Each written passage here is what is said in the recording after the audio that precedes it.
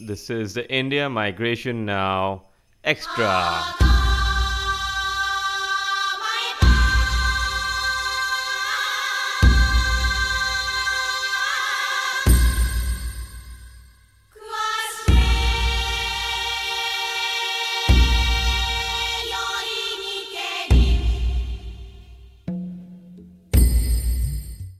Hello, listeners, and welcome to another episode of India Migration Now Extra.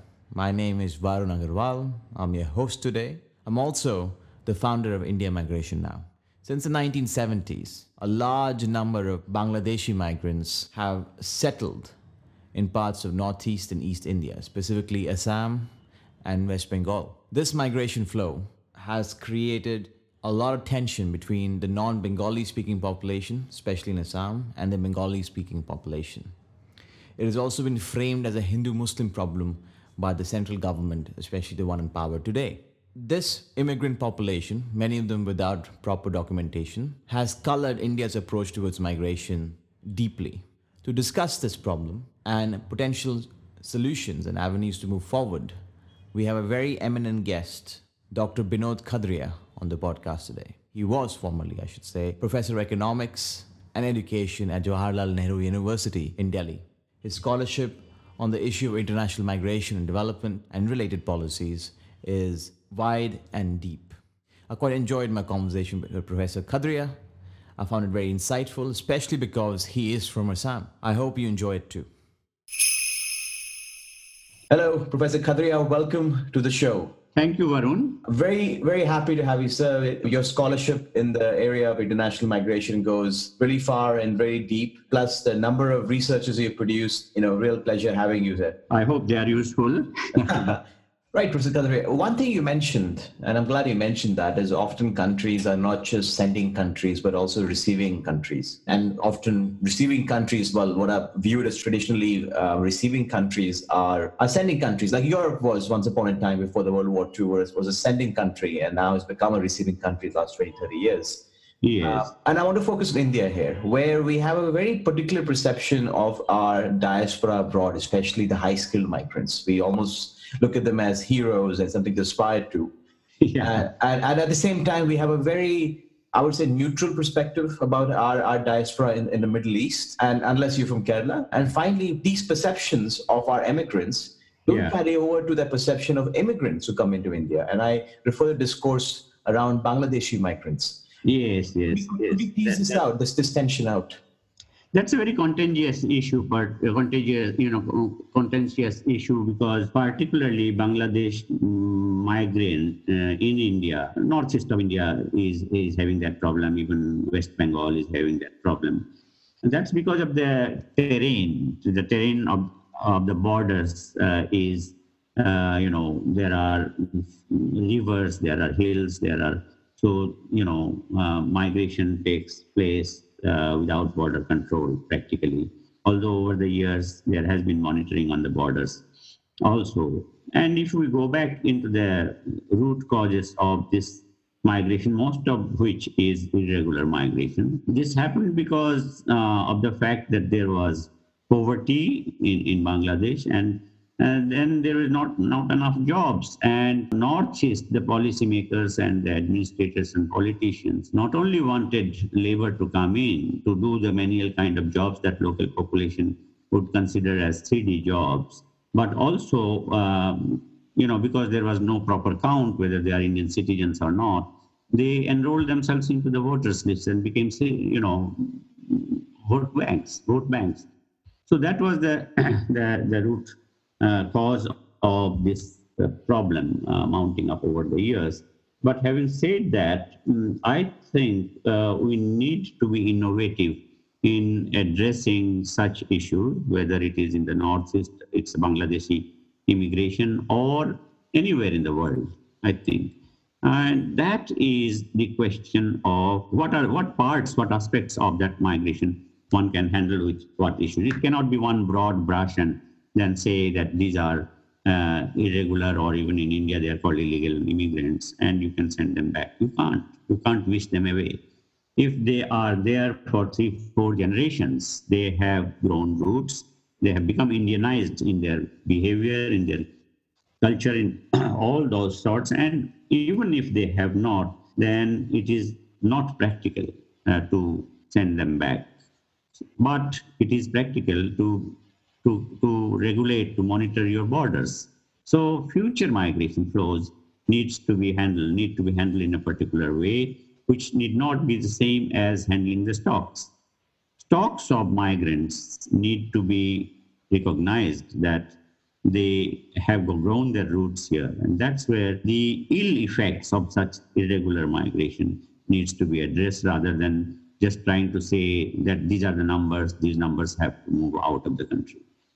And when I say that, the problems, the ill effects of such irregular migration over the years, then this is, one can list them like crime rates, like petty thefts, from petty theft to burglaries to, robberies and so on. And also in terms of health, poor health. Poor health has negative externalities, so that if your surrounding is not healthy, then you have a risk of falling ill yourself. So that's where I think the stock of irregular migrants, which is very large, needs to be, equipped with good health, good education, and bring them into the fold of the normal economy, not parallel economy, so that what they generate in terms of their products becomes part of the gross domestic product of the nation and state domestic products of any particular state. So you provide them banking facilities, you provide all sorts of things that are there and earn their loyalty, because the suspicion is the main thing in migration, and that suspicion needs to be taken out. But at the same time, I would say that borders need to be monitored and controlled by all sovereign states, because your resources are limited. You have problems of, addressing the local population and so on. So if we need to look at it, then attempts have been made in India.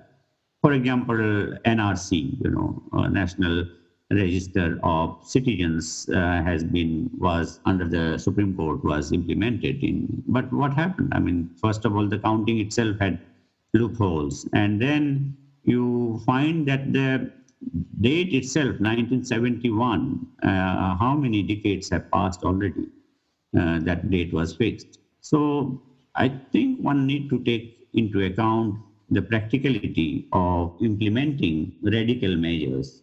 So it has to be, both a mix of such measures so that future irregular migrants receive a warning that this is not going to be easy for them here. But at the same time, those who have become part of the stock of local population for half a century or 4 or 3 decades, they need to be handled in a different way in terms of efficiency oriented measures of welfare state. That is very important. If I would propose something on this issue, be it hypothetically, just focusing first on the flow issue, present flows and future flows from Bangladesh into India. Yes. What has stopped us from having an agreement with Bangladesh like the one we have with Nepal, where we have an open border policy? And, according to the agreement in the 50s, we signed with the Nepalese government. Indian citizens and Nepalese citizens have equitable rights in each other's country. See, I think it is a very sensitive issue.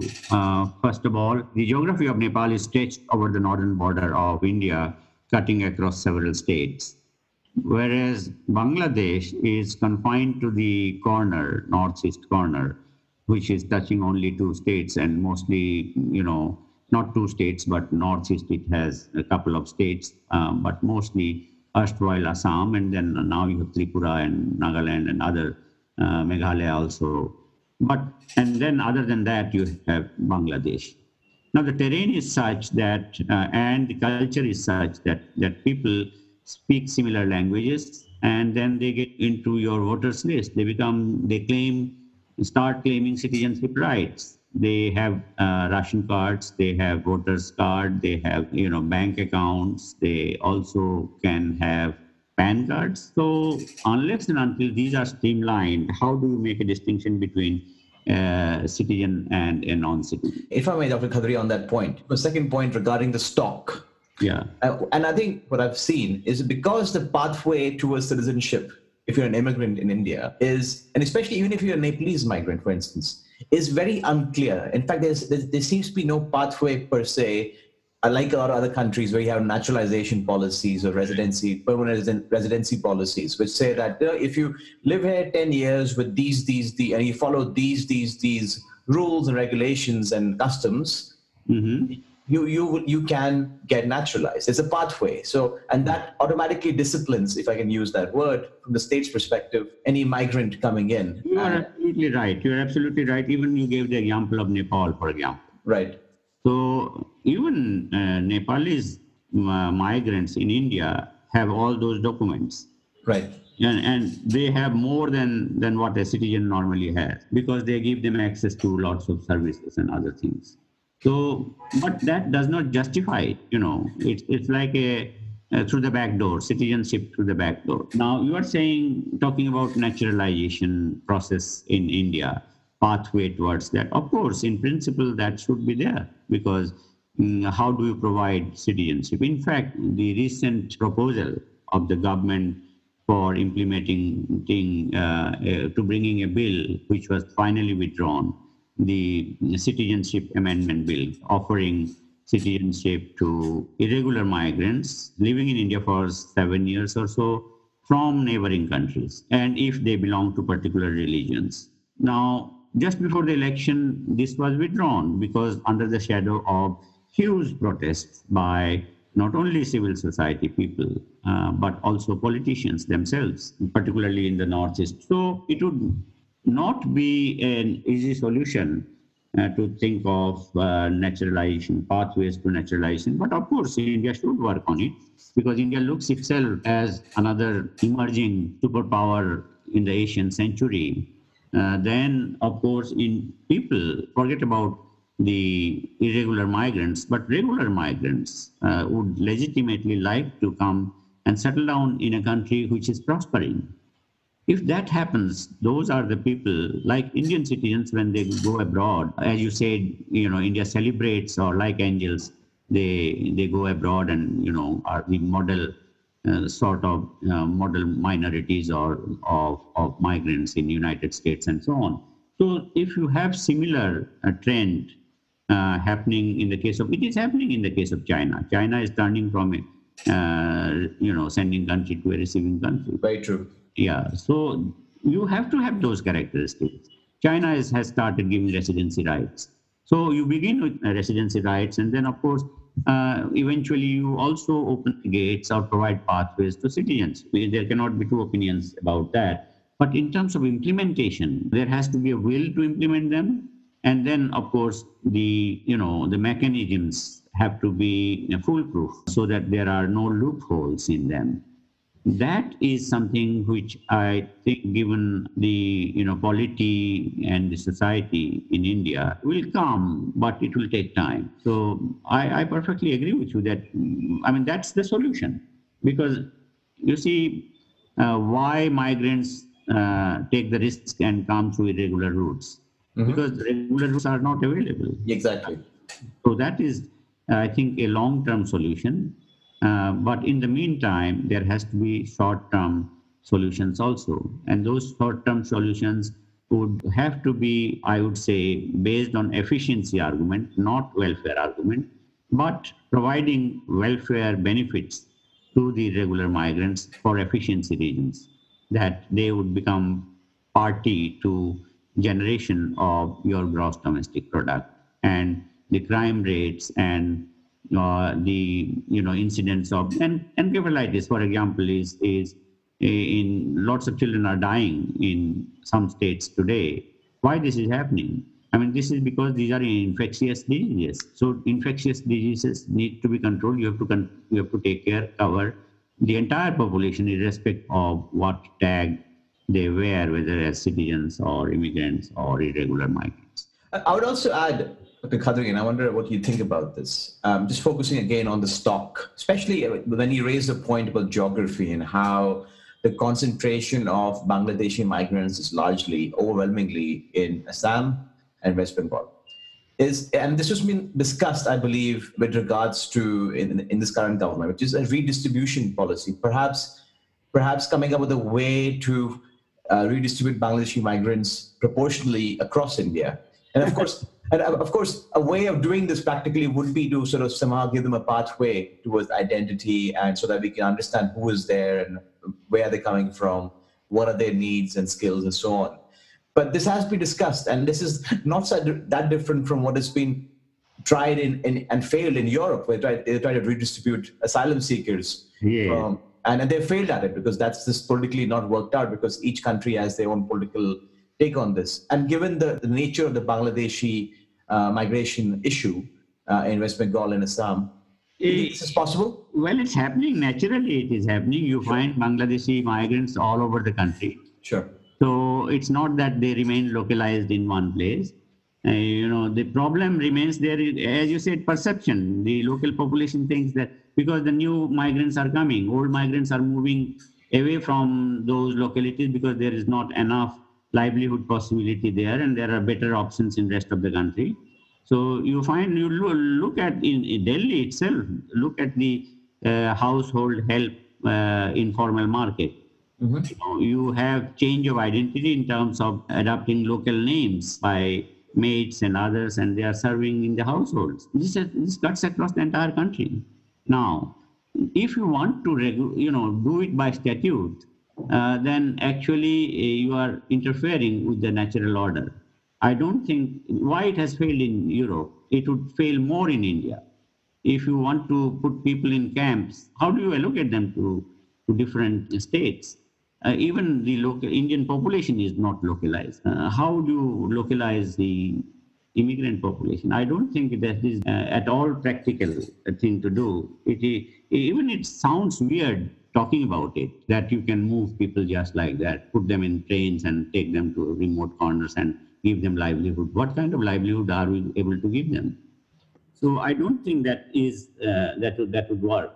We need to take lessons from other countries' failures also. I suppose I was thinking more in terms of not so much a forced China-style huku kind of movement, but more an incentivized form of migration. And pardon me if this seems a bit far-fetched, but just to think about a solution, especially in the Assam issue, where this whole issue of Bangladeshi immigrants is really clouding our perception of migration policy as a whole, where we refuse to acknowledge irregular migration. We go to the Global Compact of Migration discussions and bring that issue up and saying it's not clear. We need to be clear about this. And because at the back of the mind, they're thinking Bangladeshi migrants. I'm just wondering and I speak from the lens of integration. When you ask me how can we make sure that they are a part of society, I speak from the lens of regularization policies. And again, maybe I'm taking a European lens on this, but I'm wondering an Indian version of that is possible. And finally, I'm thinking like a proportional distribution, but using some sort of incentive that if you move here, so many people move here, then you will have possibilities of settling in India in a legal and a regular way. There must be some imagination. Just imagine, I'm just trying to sort of throw seeds for imagining solution of breaking the stranglehold. What is the expected outcome of that? Well, one is to decrease the pressure and especially the political sensitivity by just decreasing the stock of Bangladeshi migrants in the Northeast. No, I don't think so. Why is North so agitated about it? Why? Go back to the history of that. Too much agitated about not only immigrants, it is also agitated about, people from other states coming there. Sure. There has been sporadic incidents of violence and other kinds of aggression on people from other states from time to time. It started with anti-Bengali riots in Assam, and then it turned against people from other states, and then there was a backlash in other states also when people from Assam were attacked, and they, train full of them was bringing them back to Assam. So these kind of things, look at the Myron Weiner's book called Sons of the Soil. Yes. That chauvinism in India, there is a particular reason behind that, and that reason is not for numbers. It is because that state, particularly the remote states in India, have been deprived of development. There has been colonization within India by the state, by depriving development, even to those states which have large stocks of natural resources. So it is not a question of distributing numbers. It is a question of whether the economy can absorb larger numbers and create situations where you have more tolerance rather than trying to skirt and say that, well, tolerance is not an issue, we will put them into some other regions and then wait till the tolerance runs out there. That I think is the reason why this kind of thing would not be successful at all, to my mind. Just to tie that back to the discussion we had originally about regional actors and non-state actors being involved in these discussions about cross-border migration, what role does the Assamese government and civil society and community groups and the West Bengal, similar groups in West Bengal, have to play in sort of moving forward about the Bangladesh issue? I think awareness has to be created. That is one thing, to change the perception, because the perception have become polarized. That takes a long time to get undone. That is very, very important. The perceptions are more polarized than the reality. That can happen over time when you have plenty of resources being given to the state.